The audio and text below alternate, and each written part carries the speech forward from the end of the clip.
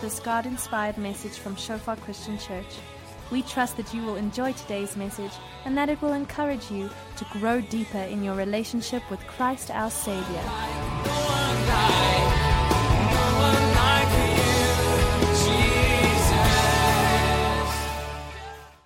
There's a war going on inside of you. And I can't fight that with you or for you. I can fight with you, but not for you. But God is here. His presence is here. Now lift your hands really high. And in so doing, you're saying, God, I surrender. Some of you can't fathom life without social media or severely curtailed. You can't fathom giving up the game. Some of you have been all day wrestling and justifying why it's okay for you. And God is on the other side speaking to you. And what I'm instructing you as the Lord is dealing with me is to say, let Jesus win. Let Jesus be the Lord. He's not just your Savior. He is your Lord. And you have to allow Him to take complete control. And with your hands lifted, this is the word to you. The calling that is on your life, the anointing has not yet come. You don't see it just yet. The only thing you can see is the immediacy of, what am I going to do without this? Or if I have to curtail this, my whole life is wrapped up in this. But I'm here to tell you on behalf of the Lord, there's a call on the other side of this, an anointing that you've not yet experienced. There's greatness in His kingdom for you. And things He wants to use you to do that will come no other way unless you make Him Lord of all of this stuff. And you yield and surrender and submit to Him. I never said throw it away. I said yield to the Lordship of Jesus Christ. Father, in this anointing that is here, your word says it's the anointing that breaks the yoke. And so, Lord, with these yielded hands, with this presence here, this anointing, break yokes of bondage to social media. Break it right now in Jesus' name. Break it to pornography right now. Break it to gaming right now. Break it, Lord God. Help your children as they surrender. And Lord, deep within, let an excitement start to well up with the anticipation that there's an anointing and a call that they've never experienced yet, because stuff is in the way, but now we're clearing it out. And Jesus can come in and speak. Speak to your children now. Bless them for their obedience and surrendering as they've been wrestling with this all day, some people. They've been having discussions over lunch. They've just talked about it and talked about it. Now let them surrender and just solidify that Jesus is going to have control no matter what. I've given it to Him. And I'm going to listen to His voice. And then most importantly, I'm going to obey Him. Father, bless your children for doing this. Now give peace. Holy Spirit, you are the Comforter. Jesus, you are the Prince of Peace. Give that to your children right now. And whatever sins have been repented of, whatever sins have been confessed, wash them away and throw them into the sea of forgetfulness now to be remembered no more. And let freedom come. Let liberty come. For where the Spirit of the Lord is, there is liberty. There is freedom from bondage. In Jesus' name. Now let's give Him a big clap of praise and thanks for what He's done. In Jesus' name. Let's show some honor to this worship team tonight. How awesome are they?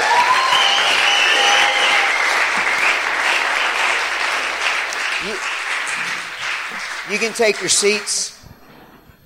And while they're helping me to hook up all of my nerd stuff up here, I just want to thank Pastor Henny for being so gracious. Do you love your pastor? How awesome is this man of God? I want to thank our hosts at the bed and breakfast, Karen and Peter, for having us in. It was awesome. You know, I got to tell the story. This woman right here was robbed, and somebody smashed the window, came in to steal her whatever in her car, and she knocked his teeth out. I love you. It's just so cool. Well, can I ask you something? How many of you actually enjoyed what you heard this morning, even though it might have been a little hard? Thank you. Phew, that's great. How many of you were not here? You haven't heard me speak yet. Raise your hand if you've not yet. Okay, because I just need to know where to take this. I'm temporarily out of prison. And no, I'm kidding. no, it's all good. What I'm going to do is show you some videos from YouTube. These are car commercials that come from Washington, D.C., near where we live. And these are so wildly popular that it took me about a week to realize what they were even advertising as we were laughing. But I'm showing them to you for two reasons. One, I want you to enjoy this. And also to show you I'm not against YouTube. The other thing is I want to, in a few minutes, review for some of you, and it'll be new for others. I want to show you what goes on inside of the brain when we look at screens. When you hopefully not snort cocaine or if you ingest drugs, it all works the same in the brain. So when we look at these big screens or these tablet-sized screens or these, chemical changes we now know take place and neural circuitry is altered. Now, it's called neuroplasticity. It can work for good. It can work for bad. We haven't, I don't think, pushed our boundaries yet tonight, so I want you to enjoy Trunk Monkey. I have 3 of these for you. For those of you that I haven't had the privilege of meeting, obviously, I'm from the U.S. Occasionally somebody will call me a Yank, to which I tell them, no, I'm a Confederate, and calling me a Yank is the equivalent of swearing at my wife. And that's not nice. We come from this very rural area called the Shenandoah Valley, and we live about 2.5 hours drive southwest of our nation's capital of Washington, D.C. My wife, Beth, is with me. She used to be our worship leader for several years at our church at home. But we are on we average 6 months out of the country each year. And that's the case this year. This microphone is getting really loud. Thank you.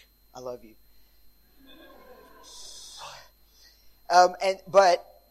And then when I'm in the U.S., I'm gone perpetually around the U.S. But this is where we live. This is our backyard.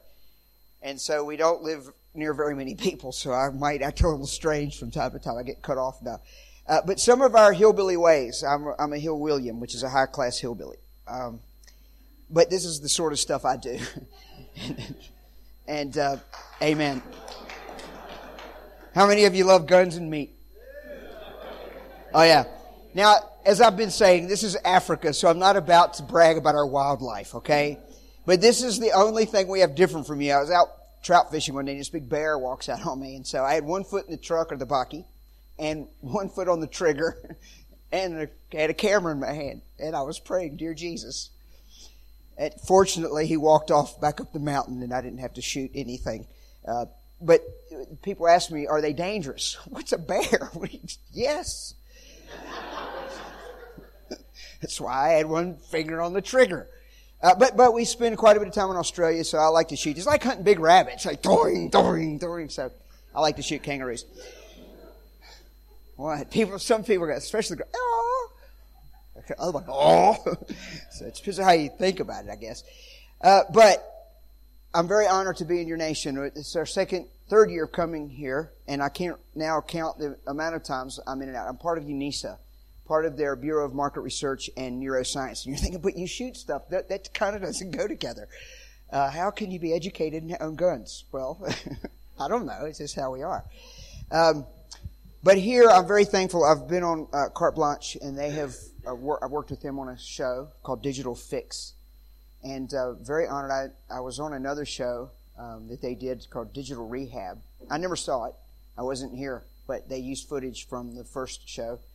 And then I understand in December they run the year's top shows, and the Digital Fix segment was number 1 for the year.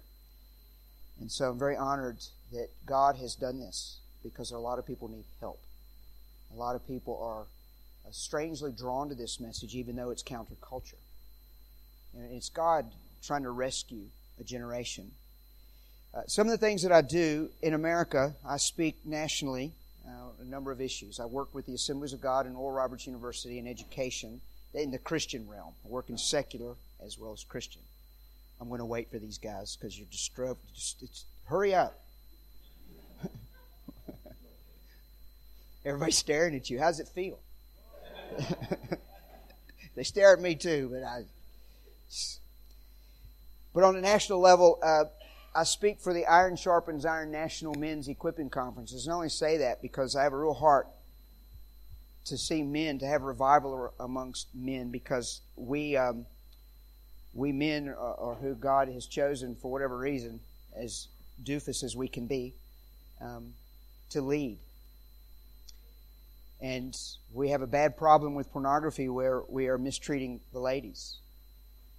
And we are not praying as we should. And so God is raising up various men. I had a great time with the guys here last night. And there was receptivity to the move of God and what I'm doing anyway. I'm very honored. As I mentioned, I'm part of UNISA. I speak in Microsoft mentoring schools. I'm getting ready to go to a different one in Australia in a few months' time. There's been a lot of unintended consequences with all of the supersaturation of technology, and so that's what I deal with is neuroscience. And I've written a couple of books about this, Digital Cocaine, and there's a DVD over here. What's God's take on this? I look to the Word of God for everything. I believe that the Word of God, the Bible, is the inerrant, infallible, God-breathed Word from heaven, and it is the final authority for all faith and conduct. If you believe that, would you say amen? I don't always like what the Word says, but I choose to submit to it because it's God speaking. I have a friend who writes for Crossway Books. I'm an author. He writes for Crossway Books, and we were in Cape Town, and he wrote this book they were touting called 10 Things I Wish Jesus Would Have Never Written. And he come off the podium, and I looked at him and I said, dude, I just counted 32. 10? Gee. Jesus is counterculture. And it's becoming more and more difficult for some people to follow him because of the radical things that he teaches us. But this is the Apostle Paul, and he's writing about the issues of life, and I believe it encompasses technology. He says, look, everything is permissible for me, but not everything is beneficial. Everything is permissible for me, but I will not be mastered by it, controlled by it, or addicted to it.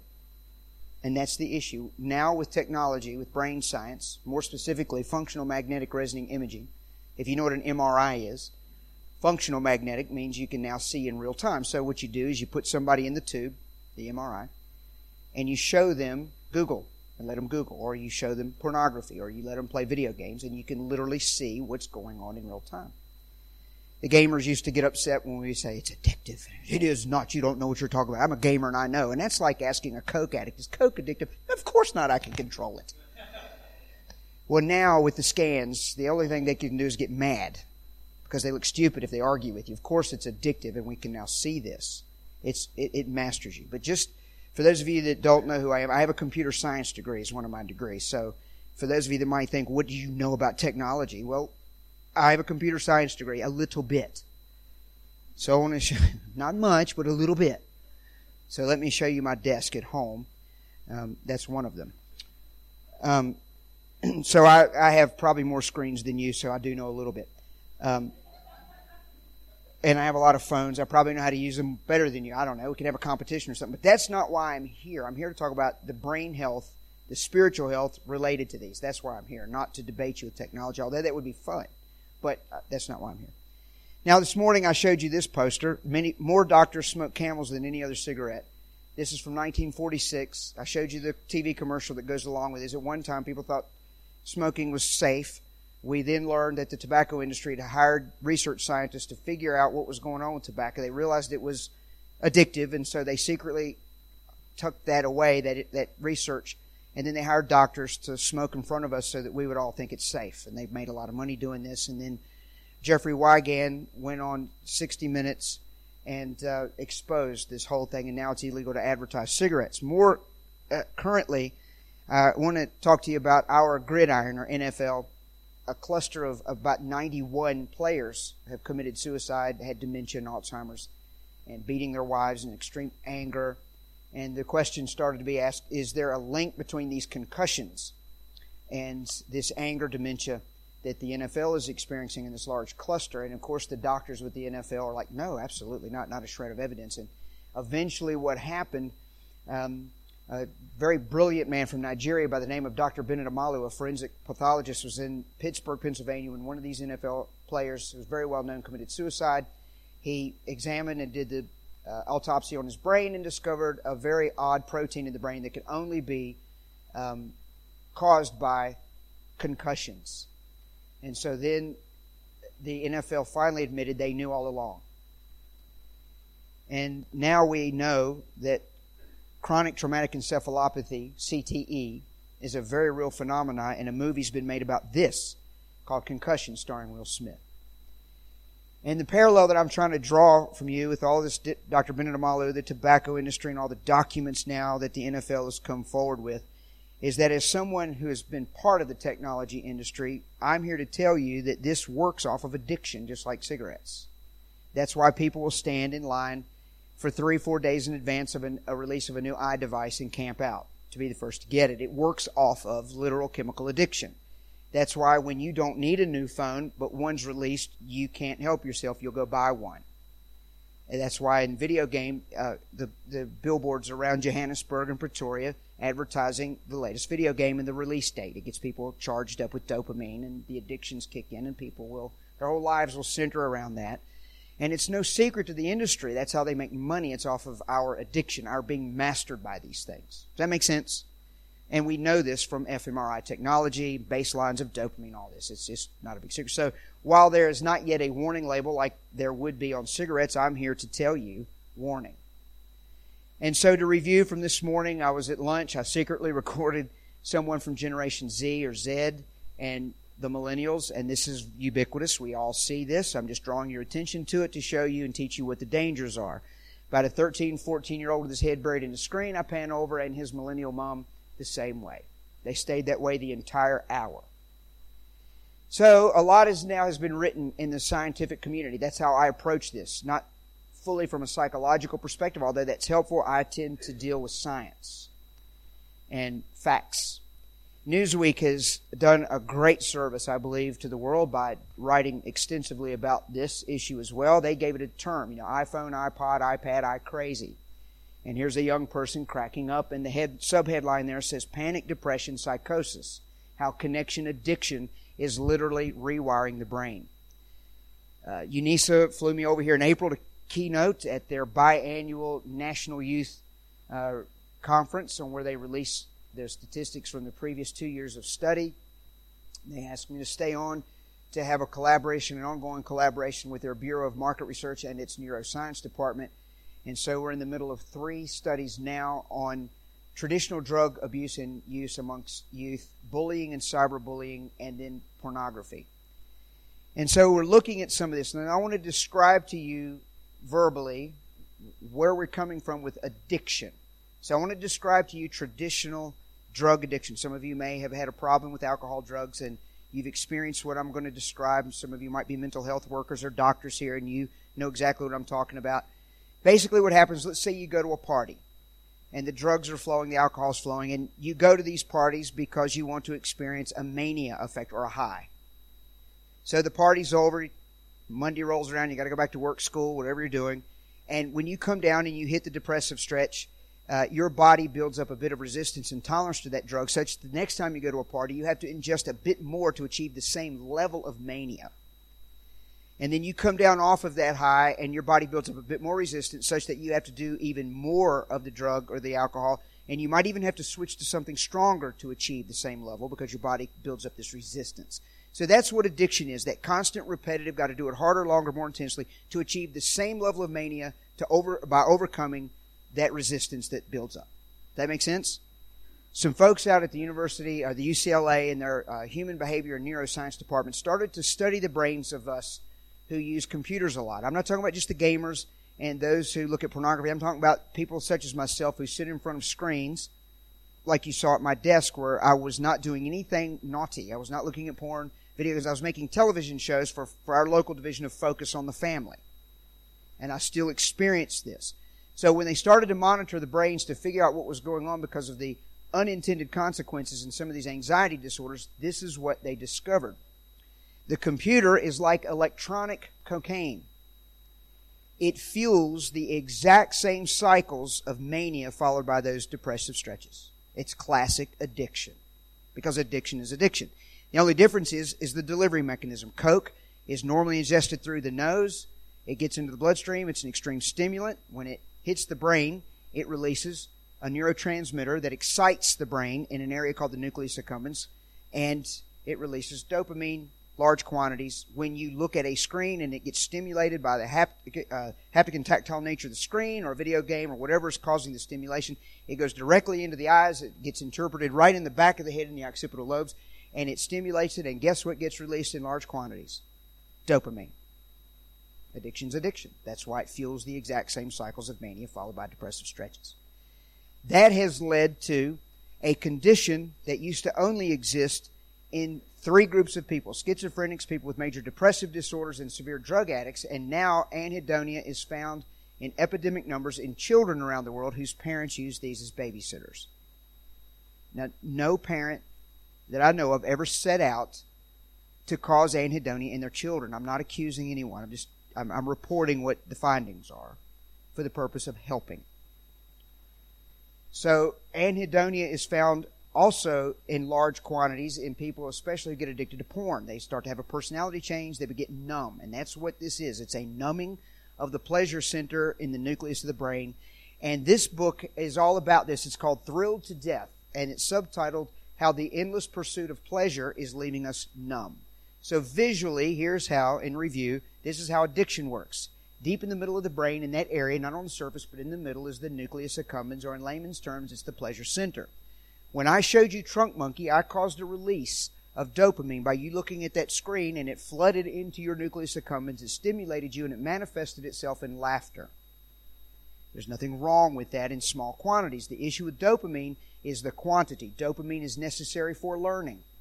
But when you get too much, it stresses the brain, it's highly toxic, and it's addictive, and we like it. So what the brain does, the more we do any activity, a drug or a screen or whatever it is, the brain fights back by building a dopamine barrier. Now look, technically it's a chemical barrier around the nucleus accumbens that's trying to neutralize it, but for the sake of simplicity, because I work with children as well, I did the animation with a wall that continuously grows because it's called the dopamine barrier. Ran this past some scientists and doctors and got the thumbs up to say, yeah, this is accurate. Just to make sure. Because people like to criticize. But I have the thumbs up. So to those who like to criticize, now I go. So, wall gets tall. We do the activity longer and harder because we don't like to be cut off. Catch-22 is the brain just keeps trying to defend itself so the wall gets stronger. That's what addiction is. That constant repetitive, got to do it longer, harder, more intensely to try to overcome that resistance that builds up. Does that make sense? Here's what anhedonia is. Anhedonia is the next step in the progression. This is when you keep pushing it and eventually the wall gets so strong that it becomes nearly impossible for you to do the activity enough to penetrate the barrier. And when that happens, burnout in the nucleus accumbens. Numbness. Translation, boredom with everything. In children, boredom with everything. And I want to walk you through and pick it up at this point and keep going. I talked to you this morning about the cutting and how epidemic that has become in the last 2.5 to 3 years. 70% of these large audiences that I speak to all over the world will raise their hands that they know someone who cuts. It's hidden. There's a misnomer about it. Adults will say, the kids just do that for attention. The reality is the numbers are off the charts and the adults don't know. And so what I do in audiences like this, the teachers will all be sitting around, and the psychologists and the mental health workers will all be sitting around the periphery, and I'll say, how many of you know somebody who cuts? 70% of the hands go up, and all the adults around the edges are going, because it's hidden. It's been legitimized as a coping mechanism in their generation. And I come along, and I'm not their parent. I'm kind of like their crazy redneck uncle from the mountains of Virginia. And they like me. It doesn't mean they're going to do what I say, but they like me. So they'll come up, pull their sleeves up, pants legs, and show me. And I'm glad they do. And you should open your doors for them to do that for you, because it's the only way they're going to get help is by talking and exposing it. They need a safe place to do that. They need the grace and the love of God to be extended to them no matter what they've been doing. Now, it doesn't mean you're going to agree. and endorse sin. I'm not saying that. Just saying the step to being forgiven and healed is for them to open up and confess. Sometimes they need a human because they don't understand the Jesus thing yet. Do you understand? But ultimately, you got to lead them to Jesus because He's our mediator. So, in my world, lots of research, lots of sites. Here's one such chronicle of doctors that do this. Internet addiction. It's called internet addiction disorder. It changes the brain, similar to cocaine. Social media does it. Brain scans show how Facebook and cocaine addictions are the same. Some of you know exactly what I'm talking about. You don't want to believe it, but something in you is going, so this is why I check constantly, and I really don't want to because I just checked. And you laugh because there's truth in that. And there are names for this. On and on this goes. Brains of excessive gamers similar to addicts. One counselor and therapist was trying to quantify this. We know that it releases large quantities of dopamine. It's just like cocaine. So he said, okay, how many hours of gaming would you have to play in order to equal 1 line of cocaine? 2 hours. Now, he got in trouble because he didn't have a double-blind study to back him up. He was just saying of all these young adults your age that he counsels, we know it's not disputed how much dopamine gets released. He was just trying to give you some sort of measure. And my anecdotal experience is identical to that. About 2 hours, they've generated enough dopamine that they've got the high of 1 line of coke. In the high that it produces. I was keynoting at Global Youth Forum in South Korea. South Korea is the most wired nation on this planet. South Korea, just to kind of give you some perspective, the average download speeds in this country now I have found to be around 5 megabits. Just so in case you're not a nerd, I don't want to bore you with the megabit and the megabytes and all this sort of stuff. I'll just use round numbers. Fiber optic is coming in to South Africa. They've promised you the moon, but really you're only getting about 50 when you should be able to get a gigabit. They've sold you a bill of goods because you don't know the numbers. But anyway, let's just say you're getting right now, and it's going to increase soon, and uncapped is going to come to your nation. And that's when things are going to really get bad here.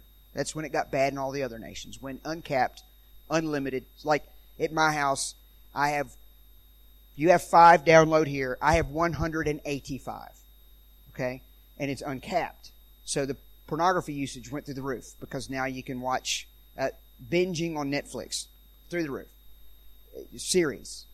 All these psychological problems with Hulu and Netflix and Roku and all this. Now in South Korea, they have 5 here, 185 at my house. They have 2,000 in South Korea, soon to go to 10,000. They're getting ready to go to 10 gigabits. Internet speed. I would like to have a gigabit just on my home network. I have theoretical gigabit, but I'm only getting about 600, right? So for those of you that do the nerd stuff, you know what I'm talking about. They promise you the moon, but then they don't deliver. They overpromise, underdeliver. But in South Korea, it's not true. They're delivering. So, their gaming community sprung up. And I asked kids in these auditoriums all over the world, how many of you game against the South Koreans? And they're handing, and I said, how many of them, they kick your butt, right? Yeah. And that's because they've been doing it longer. So they've had the problems longer. And so South Korea now has 200 digital detox rehabilitation centers scattered across their small country. I'll take you inside of one of the emergency boot camps in a few minutes and show you what it looks like. China has 300 of them, and when I was working with Carte Blanche, they worked with the Chinese Web Junkie documentary people and showed inside of the Chinese boot camps and the seriousness of what's going on. So as we catch up in America and South Africa and Australia and Europe, as we catch up with the South Koreans, we're starting to see the exact same, we have the same problems, but the numbers will grow. Does that make sense? So basically what you see are these South Korean children. They're reclined in their chairs. They have their cushions. And this headline says a surge in digital dementia. This is Alzheimer's related. Not in the elderly, but in children being induced. So let's look at this. Doctors in South Korea are reporting a surge in digital dementia among young people who've become so reliant, mastered by, addicted to their electronic devices that they start to forget things, little things like the phone number, the keypad entry. You know, here we have the keys, and in America, to get they have the keypads with the electronic. They can't remember 5 digits, that sort of thing. And so they began to look inside of the brain to figure out what was going on in these kids. And so they called this thing digital dementia. And it's a term coined in South Korea meaning a deterioration, physical deterioration in the cognitive abilities that are more commonly seen in people with head injuries. And yet these children have never bumped their heads. And then the psychiatric illnesses. So what I want to do is just show you a little bit of what happens. They have the 200 digital detox rehab centers, and they have 3-year-olds in there they're detoxing. Britain has had its first 4-year-old declared addicted to an iPad. But in South Korea, 3 is an age that they start at, and then it goes on up in the detox centers. But they have these emergency boot camps in South Korea and also in China, and it's kind of like this. Kid gets addicted to gaming. Parents don't know what to do. Frustrates the parents to no end, so they somehow get them into the camp. Trick them to get in the, hey, we're going to go for ice cream, and then they pull up at the camp and kick them out. And I don't know, but they get them into these camps. And so what I want to do, and this is just the beginning of the detox before the further counseling happens in the detox center. So this is what happens in an emergency boot camp. In the remote and pristine mountains of South Korea, far away from the country's high-tech cities, teenage internet addicts come for a cure. 18-year-old Kyle Won's addiction is out of control. He spends 10 hours a day on the internet. Kyle was top of the class, but now he's dropped out of his final year of school. He's become aggressive and angry towards people. He used to listen to us, but now he doesn't. Kyle's smartphone is taken away, and then a goodbye to parents and to cyberspace. I'm really worried because I won't have my phone, but I trust other things will fill my time. The boys live in for 12 days, and every day starts with exercise. The counsellors encourage human interaction to get them socialising again. Many only have online friends. I have relationships on the internet, and a real distance has grown with my actual friends, and I know it's a problem. One of the basic ideas here is to rebuild connections back to the real world and weaken ties to the virtual one, to recapture a childhood lost to the computer. South Korean psychiatrists are urging more action, as too much screen time damages developing brains. It affects the frontal lobes, which are important for critical analysis.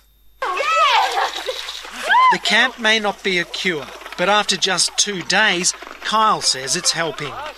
It's a step forward. I'm living without the internet, and I think it will have an impact on my internet usage. South Korea is the most wired nation on earth, and it's learning to manage and moderate its high-tech future. Matthew Carney, ABC News, South Korea.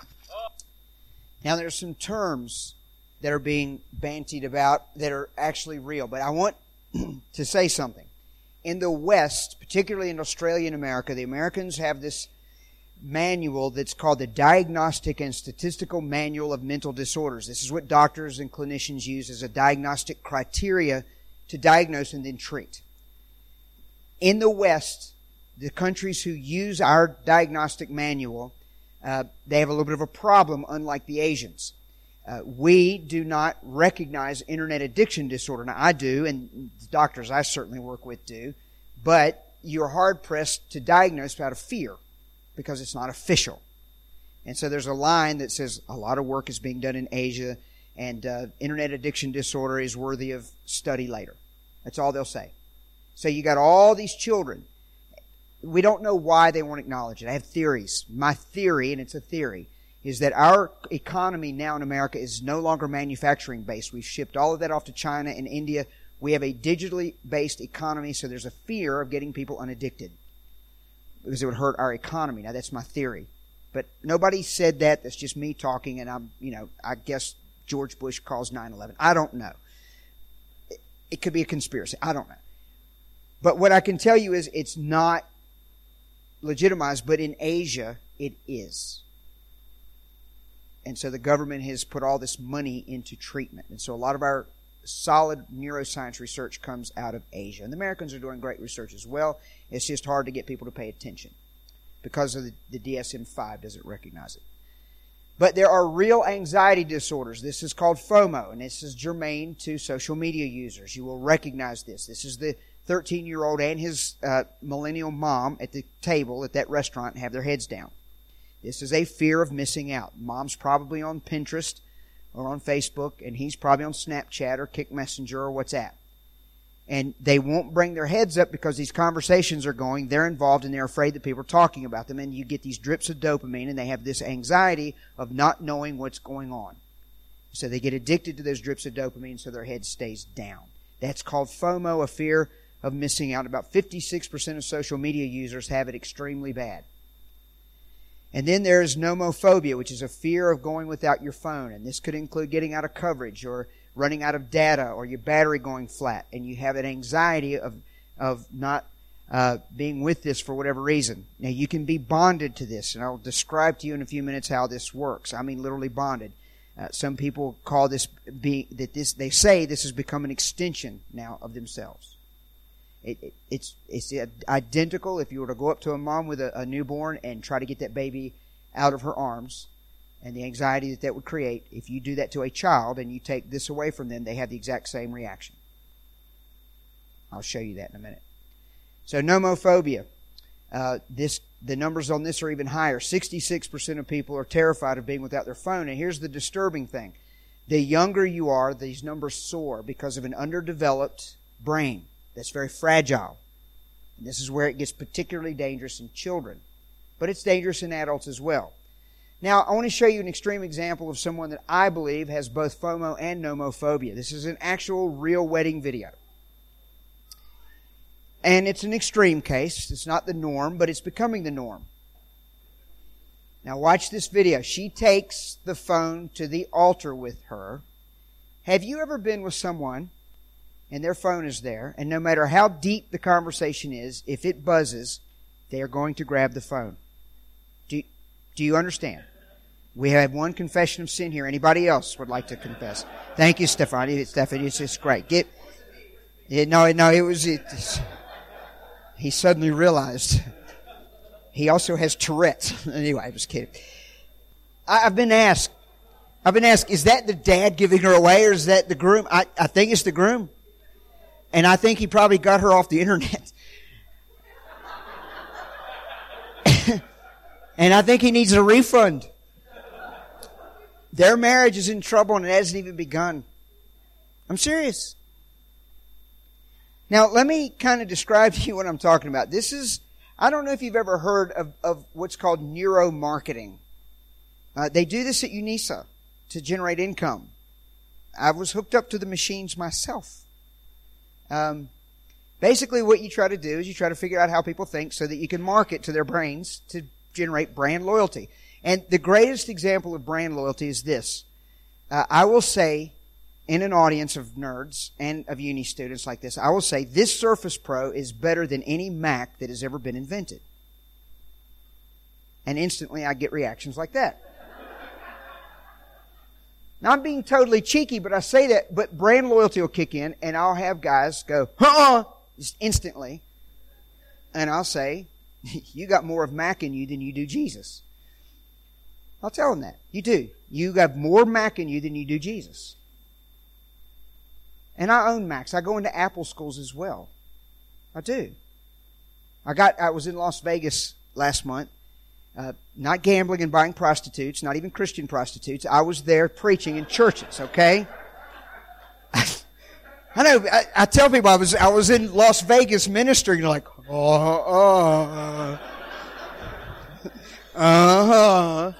There's a massive Christian community there. Anyway, this Christian school brought me in. It's like the second or third year, and the principal said, look, we've got all this money. We're getting ready to buy a bunch of Macs and Apple. We've been working with Apple. I don't understand what these guys are selling me. Would you go and get between us? Yeah, I'd be happy to. So anyway, I went, and they were telling lies. And then then they realized who I was, and it was fun. Anyway, Brand wash. Let me explain to you about this neuromarketing. They took 16 people and gave them iPhones, 8 males, 8 females, and they began to monitor over a 2-week period their brains as they interacted with the iPhone. And basically what they discovered is that at the ringtone, as they begin to interact with the phone, they literally became bonded with their phone, just like someone who would be bonded to their pet or to their boyfriend or girlfriend. They had the same chemical bonding as that. And so that's why you have anxiety when you start to take it away or your battery goes flat. FOMO, nomophobia. So they play on that to try to make the iPhones. They do market research to figure out how to make you interact with it more so that you become more bonded with it. And what you do is you end up buying more data and buying more apps. Do you understand? That's what neuromarketing is. And UNISA does it, not for Apple, but with various banks. When I was in there the other day, they were doing one with F&B, and they hooked me up to all the stuff, and I went through all the diagnostic tests to see and how all this stuff works. Fascinating. So, education. Any teachers here? Anybody in uni that's majoring in education of some sort? Anybody interested in education? You don't like it either. Okay, not very many people. So you from the mountains of Virginia too. Just kidding. You know, we make fun of our neighboring state, West Virginia. There's Virginia, which is us, and then them. West Virginia. You know how we know that the toothbrush was invented in West Virginia? Had it been invented in any other state, they would have called it a teeth brush.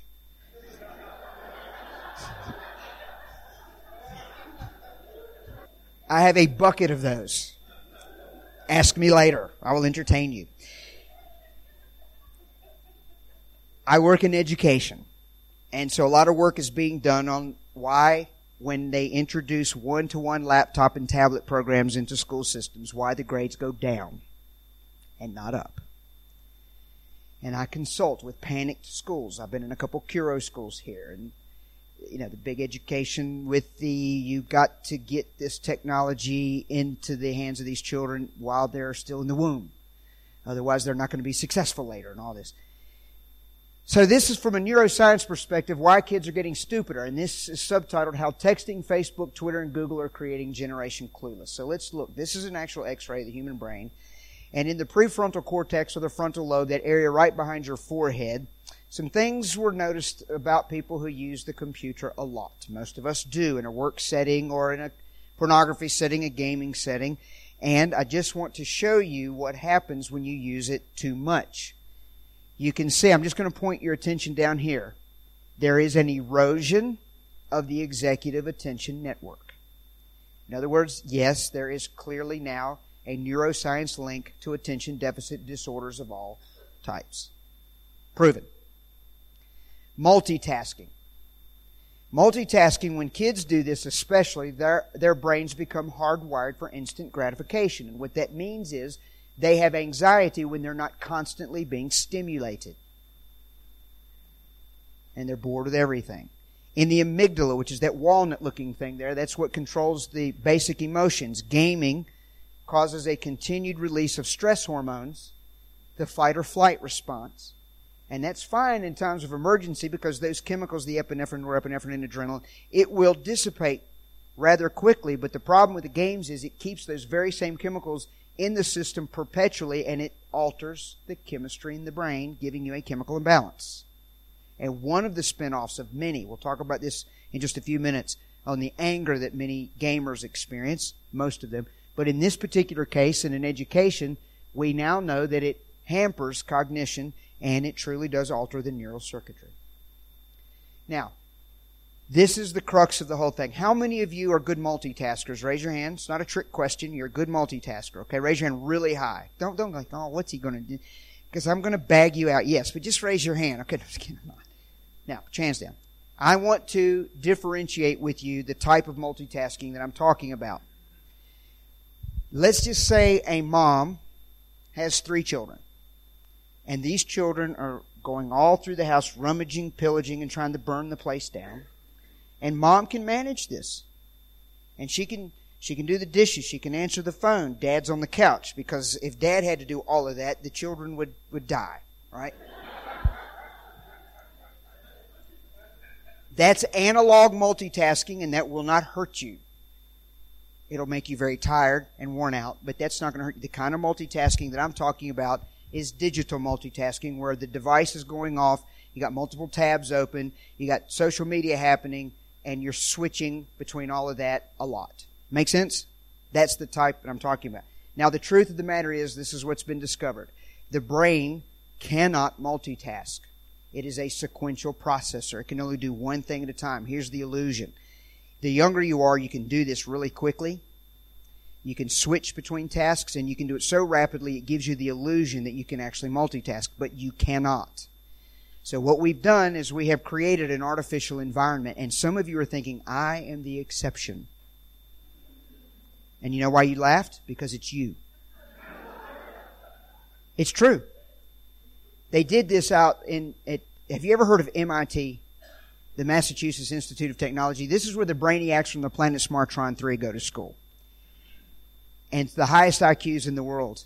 And they walked up to them, they had a lab ready, and they said, do you have the ability to multitask digitally? And they go, oh, yes, we do. And it would be really sick to deny us that right to do that. You know, and they're really smart kids. They put them in the lab, and 60% of the data left them when they tried it. Now, that's the smartest of the smart. Most of us aren't that smart, so only Lord knows how much data leaves us when we do it. So what I want to do is illustrate. I was with some of the neuroscience people at the University of Queensland. I was taking a professional development with them, and they gave us this poetry test, and I want to give it to you. For those of you that raised your hand and said, yeah, I'm a good multitasker, I thought I could too, okay? I've had to change the way I think based on the truth as well, so I'm not bagging you out.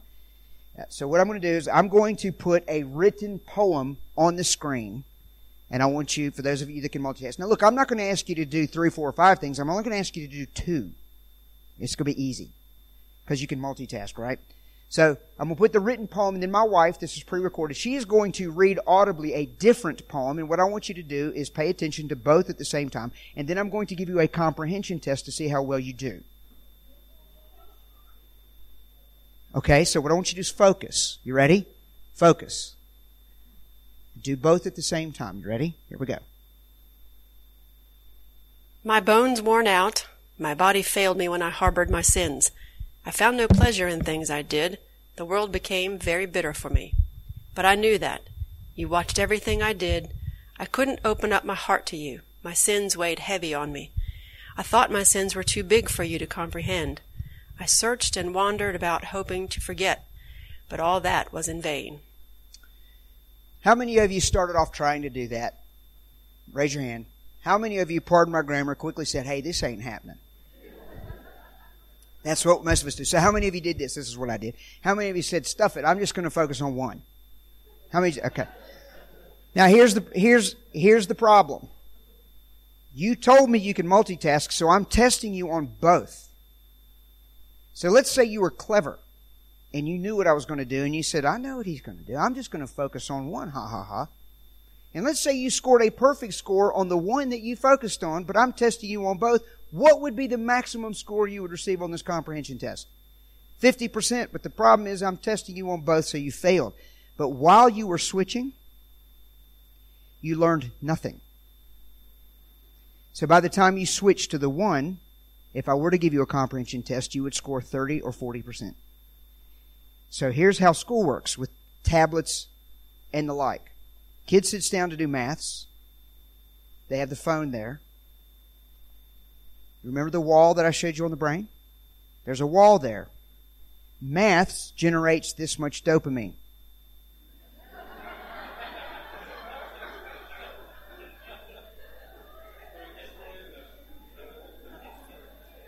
So you know it's coming, don't you? Ding! Dopamine levels rise. They get their fix. They're not totally irresponsible, so they go back. Dopamine levels drop. Brain says, why don't you just get to the next level of this? Parents yell out from across the house, are you doing your homework? Kid goes, sure. Evil creatures. This is called toggling. You know it as multitasking. Neuroscientists call it switch tasking because your brain cannot multitask. And as you do this, data leaves you. Grades go down with the school tablet in front of them doing their assignments because of this. I never said throw it away. It's how they're using it. Do you understand? There's a fix for this, and I'll show it to you, and you're not going to like it. Now, I want to digress for just a moment because we're doing the same thing to God. We find God boring because God generates this much dopamine. My wife, we have a very nice camera, and I have a zoom lens. She videotapes people whilst I am preaching in big churches. These people, if you were to ask them, why did you bring your phone or your tablet? They'll say, because my Bible app is on it. Technically, they haven't lied to you. But as a researcher, I want to know what they're actually doing. So she videotapes them for me, unbeknownst to them.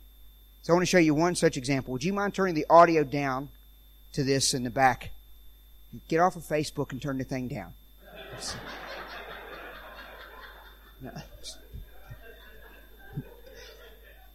I made sure I knew where the exit was before I said it because you're bigger than me. Everybody's bigger than me. Okay, so here's the go. Here's multitasking in action or switch tasking in church. Okay? I'm just at the very beginning introducing myself, and the kid's already gaming. Okay? Because I'm boring.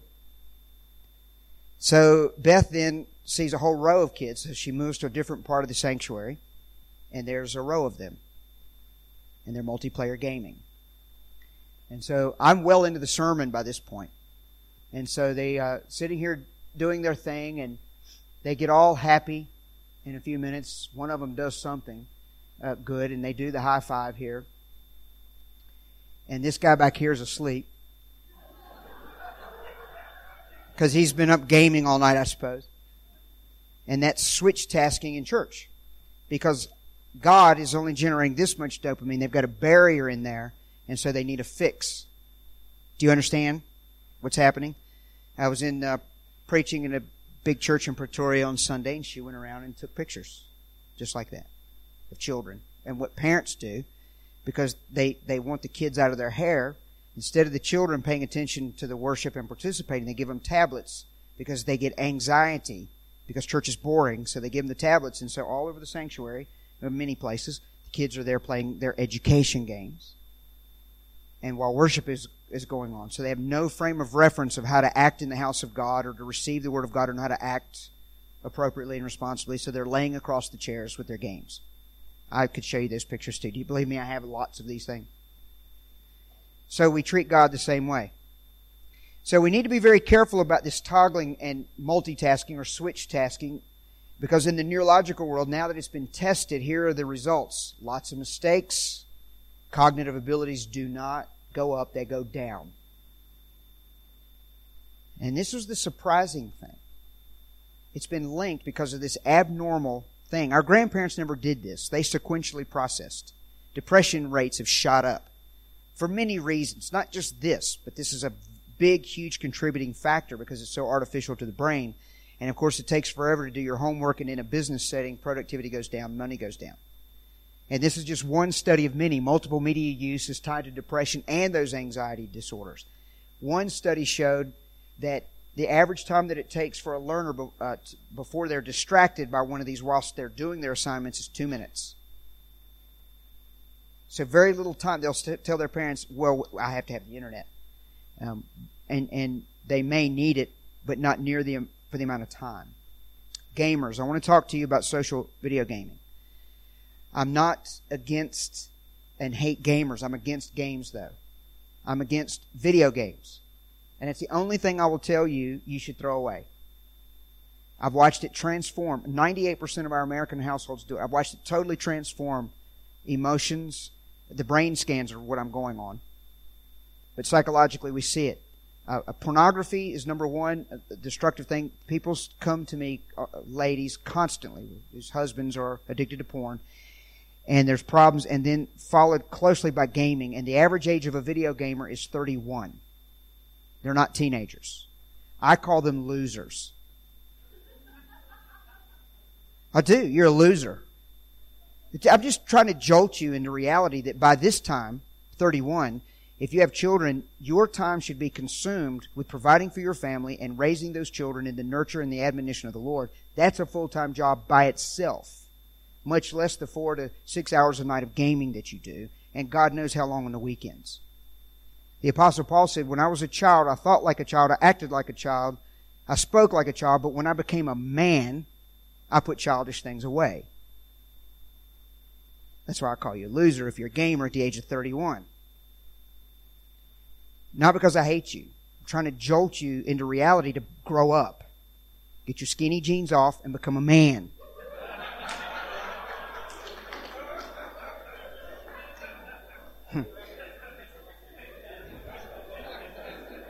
Any amens?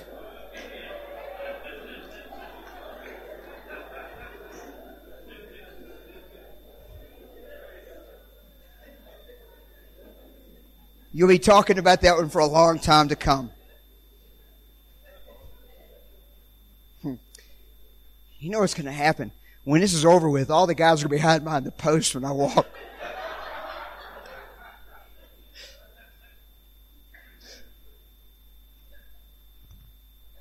Here's the big concern with the gamers. Now with the multitaskers, the switch taskers, anxiety disorders.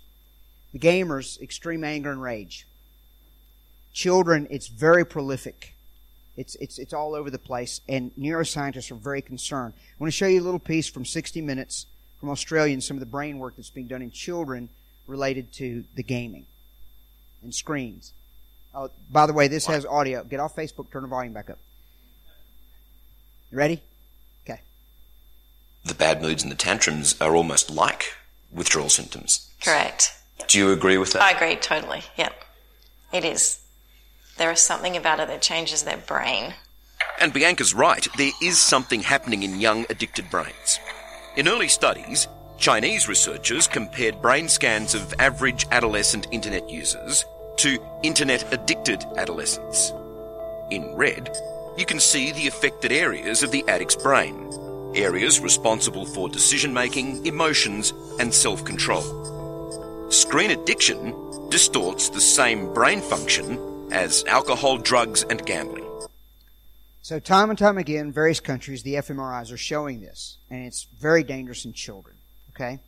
Now, I want to show you one section or one video from the section on YouTube called Freakouts. Anybody ever heard of the Freakout section on YouTube? Basically, what these kids will do, they'll hide a camera and they'll aim it at somebody who's playing a video game. And so as the kid is playing the video game, right when they get ready to get to the next level, they'll pull the plug. And then the kid will have an instant detox effect. They think it's funny, but the kid will have a total freak out. Some of it looks demonic, like possession. I'm serious, and it could be. I don't know, but it looks like it. But I stopped using teenagers because kids started to fake it. So you couldn't really tell the ones that were staged from that, so I chose a child. So what I want to show you is a kid in the back of the minivan. The parents are using the game as a babysitter to keep them occupied, to keep them out of their hair on this long trip. And I want to show you what happens in this child as they're on the trip. No, why did Jane make me go there?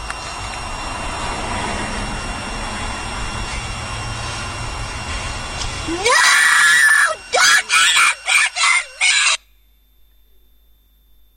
Now, I often get a response of people laughing at that. But that's brain damage. And I'm going to say what other people won't say. As you've already experienced from me, I will say things that other people won't say. But internally you're going, thank God somebody's saying it. We're at critical, dangerous levels around the world. I'm saying it. If I never get invited back, I'll say it. I love you that much. I'm not trying to please man. I'm trying to please God here. Okay? So here's what will happen. Have you heard of neuroplasticity? That means the brain is malleable. It can change for good or bad. What I fear is that that child will start acting like that when he doesn't have the game in his hand because he has a brain rut. He starts to be wired for that. And then nobody likes that child, including his parents. All because of a game. Now, in defense of parents, most parents don't know that it's the game doing it. But now you know. So you need to become the entertainment now. You need to become the screen, and you need to fall in love with parenting, because you're not going to have these children but so long. It's going to go by quick. We need a revival of parenting. And the reason why parents get so... that people like me, but the reason why they get nervous around me when I say that you need to take the television away, you need to take the games away, is because they don't know how to parent. And so and I'm not judging you. I'm trying to help. And I'm working with people to try to raise up parenting courses again. We used to run them in churches all the time, but we haven't been doing it in years.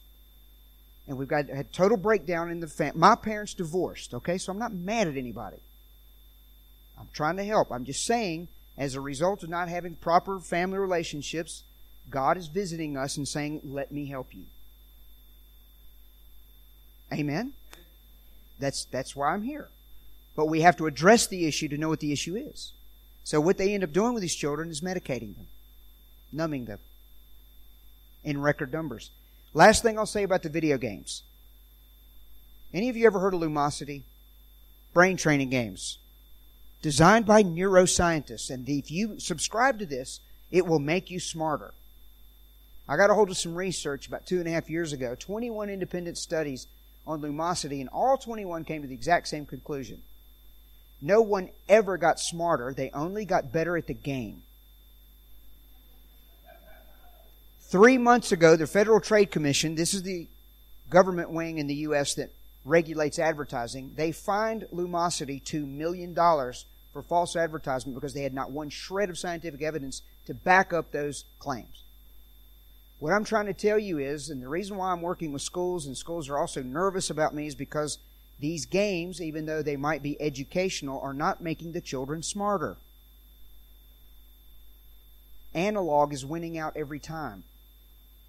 And I am a nerd with a degree in nerddom. I don't hate it. I am honest. I am being honest with you. If you're looking for things, if you have children, how many of you have children?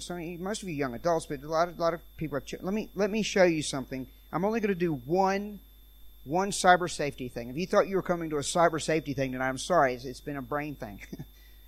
But I do work with police, and I want to show you one thing. It's called the digital footprint. Ever heard of it? Nothing ever disappears. All this. I'm just going to show you one thing. I got called into a school because they were having trouble with Instagram. Facebook is losing 1 million teenagers a year, which is just a blip, given that they have a seventh of the world's population on Facebook. But 1 million teenagers is a trend that they're paying attention to. So they bought Instagram because that's where they're all going. And what's happening is kids all over the world, their parents have been told by cyber safety experts, you should be engaged with your children's online lifestyle. So get on Facebook, get on these social media sites, engage with them. And so parents have finally gotten comfortable with Pinterest and Facebook. And so it's not cool to hang out with mom and dad. So these evil little creatures, they keep their Facebook page and they post squeaky clean things so that they hear mom and dad say, I am engaged with my children and I know they're good. My child would never do anything evil ever because they're perfect. And then I come along and say they're evil. And so were you when you were that age. You just forgot. And you needed to be redeemed by Jesus, and so does that cute little package called a child that you have. So, Instagram. This is what I did. I called a cyber friend of mine. Now, I happened to be, at the time I got called in, I was in South Africa, and this is a very bad selfie. I called one of my cyber officer friends, and I said to him, Nigel, if you would please pull out your mobile and take a selfie. Now, when I looked at that, I said, Nigel, there's a caterpillar attacking your eye. And it turned out he just needed to shave.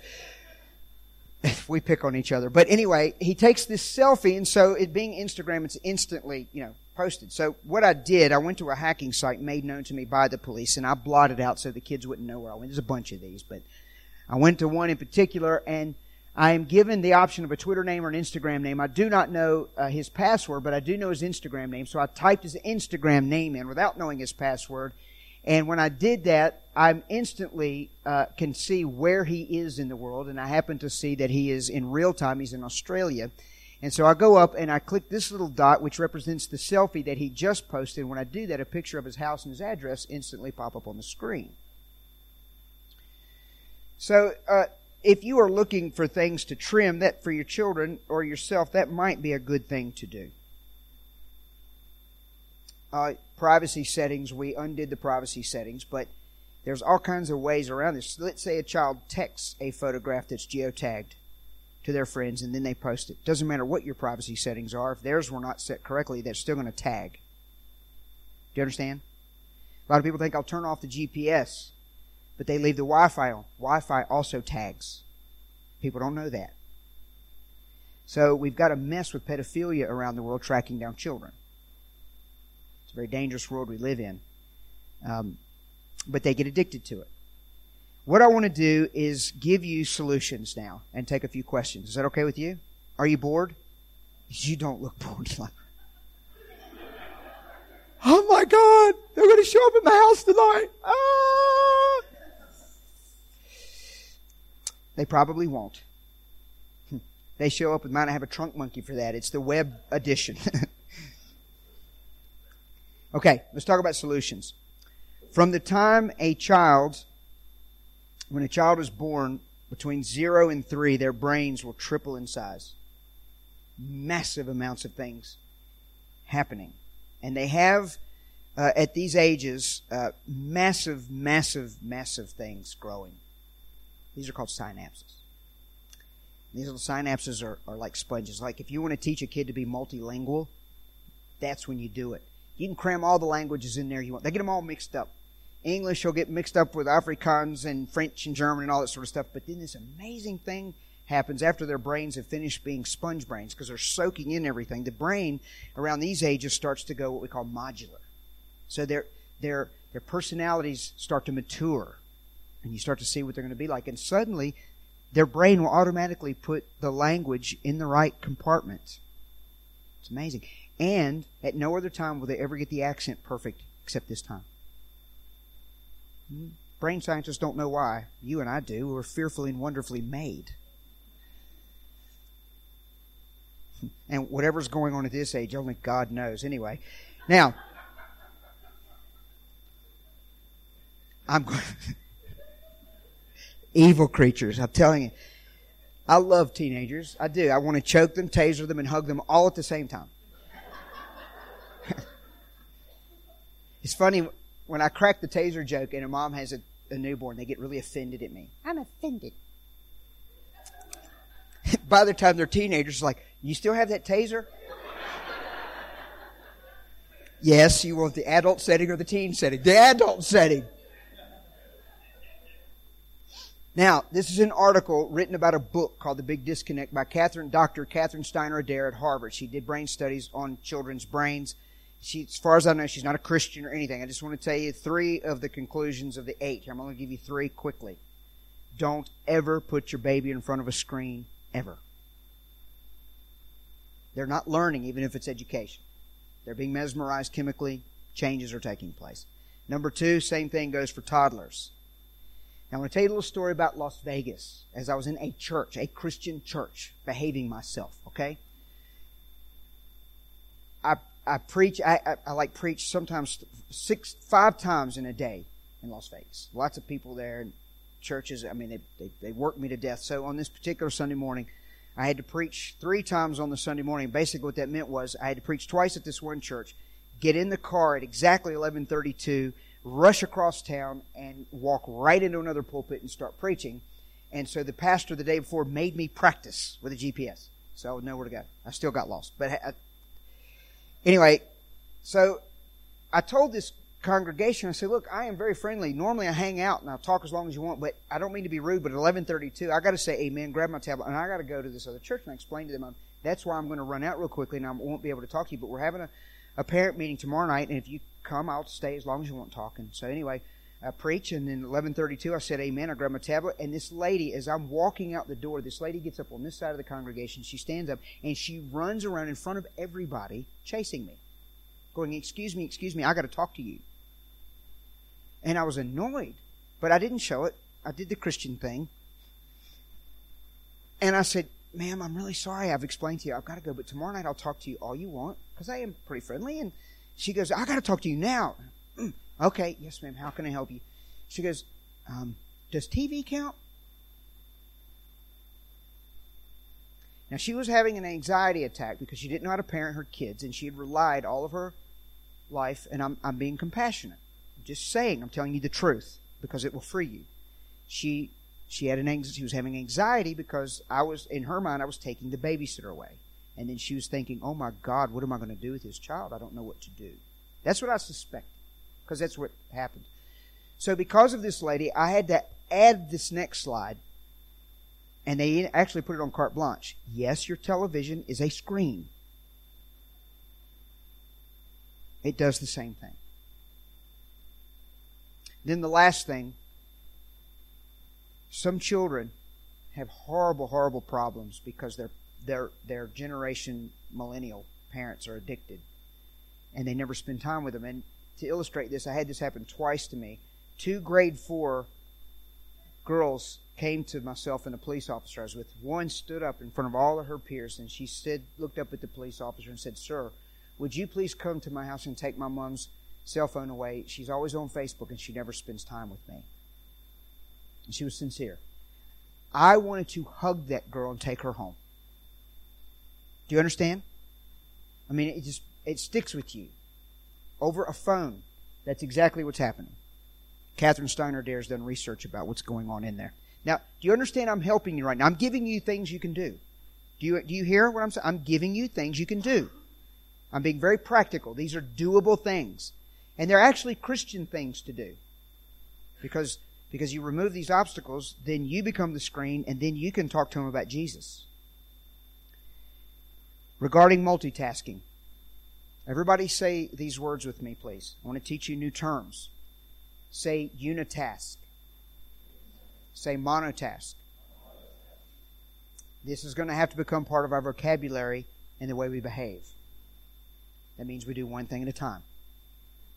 So, when you sit down to do your maths, or your children sits down to do their maths, or whatever you're doing at university, or whatever you're doing in your office, you substitute.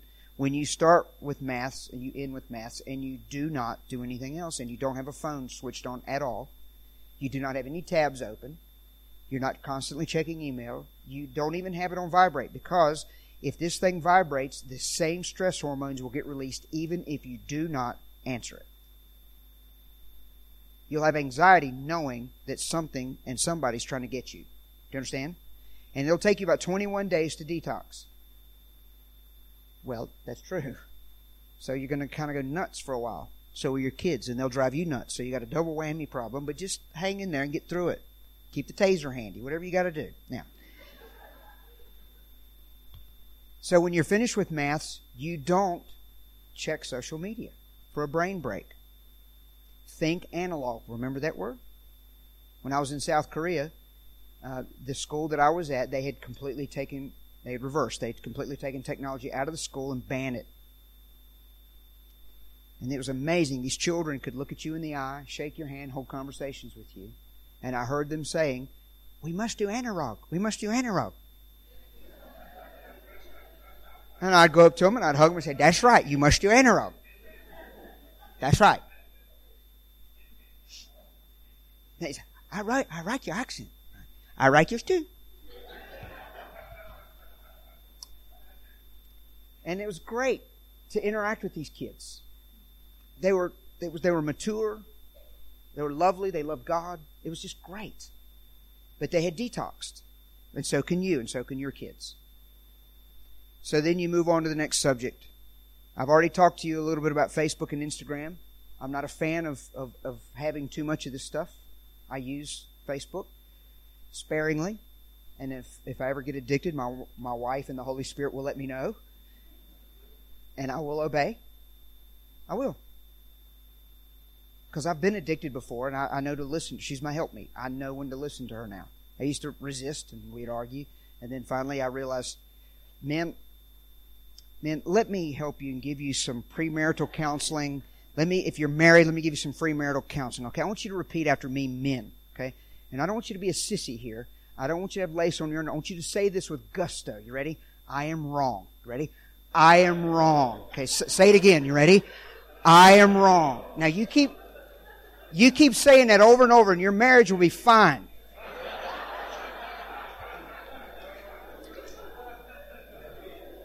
And the lady said, Amen! Amen!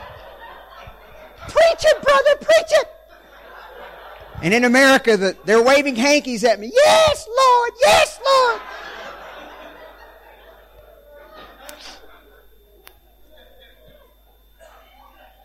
Now, the only reason I left Angry Birds up there is so that you would continue to listen to me. If I were you, in all sincerity, I would never, ever, ever introduce video games in my home. Ever. For those of you that have already done it, you've got some reversing to do, and you're in for a challenge. You can do it, but you're in for a massive challenge because it's cocaine addiction at a deep level. So let me give you this thought to help you. And I'm being very sincere when I give you this instruction. The name of my book is what? Digital Cocaine. For scientific reasons, not metaphorical reasons. Understand? If you were trying to help someone who is addicted to cocaine to detox, you would not say to them, now look, you just need to balance out this cocaine usage. Now look, we don't want to go over the top and quit. I mean, after all, we need cocaine. So just back off. But when it comes to technology, people will throw out this word to me. They'll go, oh yeah, I understand we need balance. I know where we're headed with that. And I'll go, well, what is balance? Oh, I don't know, not doing it quite as much. Well, that ain't good enough. Pardon my grammar. But let me give you an illustration of what I'm talking about with balance, based on science. Not what seems right. There's a verse that says, there's a way that seems right to man, but it ends in death. So let me tell you the truth, because if you know the truth, what will the truth do for you? It will set you free. Okay. Scales, fulcrum, pans. We typically think when they're equal levels, that's balance. And traditionally, that's correct. Not so with brain balance. Where we are now, and this pan is digital, this pan is analog, this is where we are. People think we need to back off and get about here. In an adult, it needs to be here. You only have about enough brain reserve for about 20% of your day to be with digital before you get on overload and a wall goes up. And in a child, it's none. It's instant. That's balance. I call it eye balance. I coined that term. And it's on the cover of my book. I call it eye balance. That's what it is. That's the truth. Some of you are having anxiety right now at the thought of those scales. I'm not being funny. That means you are addicted. But you are not permanently damaged, I don't think, yet. Do something about it now, and especially with the little ones. Monotask, unitask. Everybody say monotask? Unitask. This is something that you can do right now. You can remove all technology from your bedroom and your children. Yesterday, last weekend I was working with some tech guys on some various issues, AV guys in the church, because I do AV. You saw my desk. That's a control center for a TV studio in my house. So we were out at Starbucks. For some reason, everybody's enamored with Starbucks. We have them on every corner. We roll our eyes at Starbucks. Here, they're out the door going, oh. Anyway, we're at Starbucks, and one of the AV guys, there's a bunch of us sitting around, and he was sitting there, and he was a very sincere guy, and he looked at me and he goes, oh, okay, what am I going to do? And I said, okay, how's your fuse? Is it short? You get angry quick? Yeah. I said, tell me about your day. Okay, I do the church stuff all day. We've got all these screens. We're making the church news. We're doing all this stuff. And then I go home and I watch series. And then I play video games. And I said, how much are you sleeping? And he goes, well, really not much. About 3 hours, 4 hours. I said, at your age, you need 8.5 hours. And for the next 20 minutes, he had anxiety in front of me. Just me telling him, you must, without any technology in your bedroom, if you want your wall to come down, you want your brain to reset, you want to get into the deep levels of sleep, you must. And so for the next 20 minutes, he kept saying, I was talking to other people, and he'd say, no games at night. And he was having an anxiety, so I didn't bag him out. Can I answer that, please? Please bring me that phone.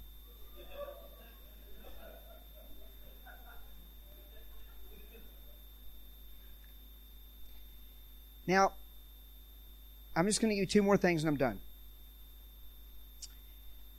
One of the reasons that the tech executives in Silicon Valley send their children to Waldorf Steiner schools, basically the top tech executives at Yahoo, eBay, and all these, this is New York Times story, did a big piece on this, and it's in here. Do you trust me? I'm not exaggerating. It ended up on Carte Blanche. I mean, if I would have said it to them and lied, they would have trashed me. So I'm not lying to you. They send their kids to schools where they allow no technology at school or at home until they're 12 years of age. Brain reasons. The brain is in creative development between that time, and screens kill it. So you're left with a child who is not creative. And all over the world, this is what happens to me.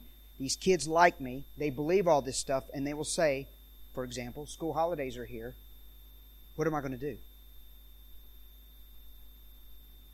And what I say to them with compassion, I'll say, look, when I was your age, nobody had to tell me what to do. I was very creative. I did all kinds of stuff. Got in trouble sometimes for being too creative. Because we had guns. And we liked it. And we really like our guns. I digress. So, but I'm creative. And so, I'm thinking about actually writing a book, a very simple book to give out in schools, just a booklet on things they can do. Things that some of you and I would just think, this is ridiculous. They grew up with technology and their creativity has been squashed, and they cannot. And that's why on that Carte Blanche piece, for those of you that I heard you giggling last night when they say climb trees and break bones, that's where that came from. It's on my video. And so I get handed Carte Blanche a hard drive, and they use most of my video. And that's what I'm trying to get kids to teach them how to do it. So their creativity's been squashed. So I had a young teacher come up to me after the big audience was there, and he looked at me, and he looked at that, and he looked down at me because I'm short. And he said, sincerely, he said, if I do that, how am I going to wake up? Like you, I thought things I didn't say. I looked up at this Nephilim, and I thought to myself,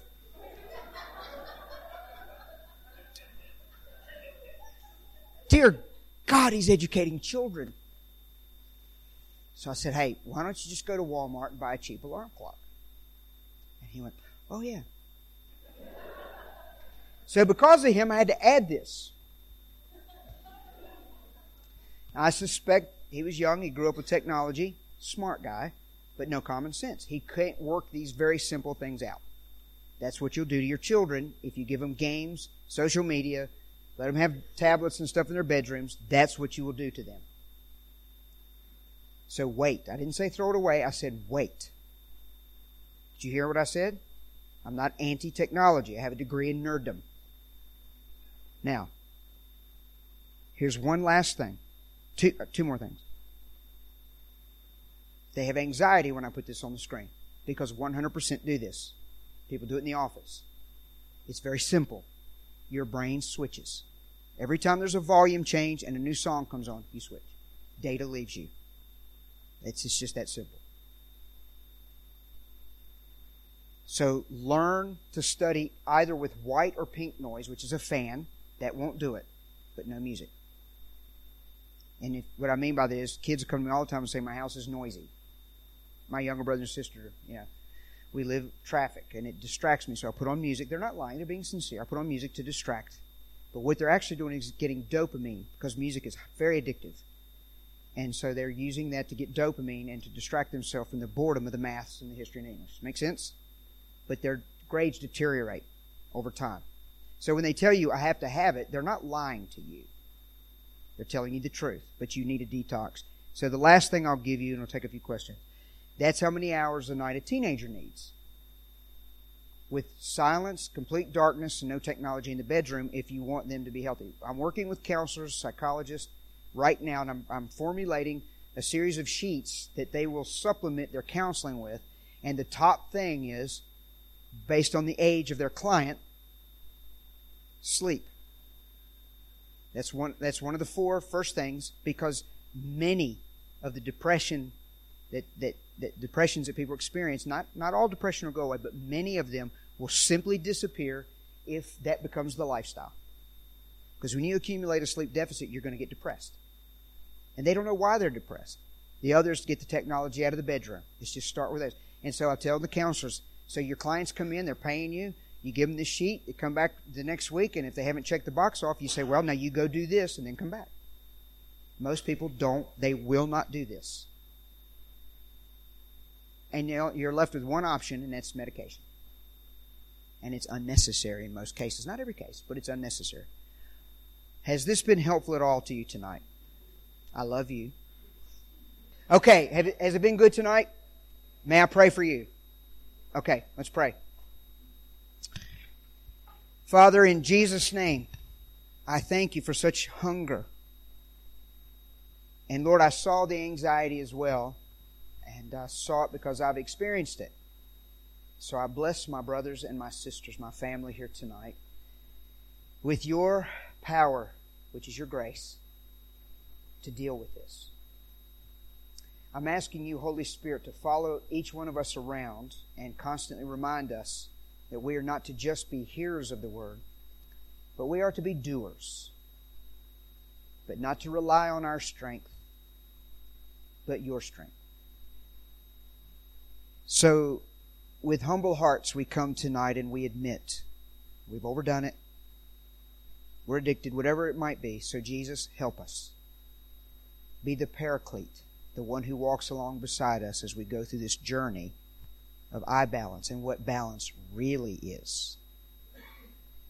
So, Lord, instill this in my family here tonight, that Jesus is Lord. And so, Lord, help us to truly, honestly find out where the technology plays a part. But I'm asking you that the intimacy will be so deep and so real by your manifest presence over this group that technology just naturally fades into the background and it serves us instead of us serving it. So bless my family with those things tonight and from this time forward, and their children, grandchildren, their employees, whatever the case may be here tonight. It's in Jesus' name that I ask these things. Amen. Love you guys. Thank you.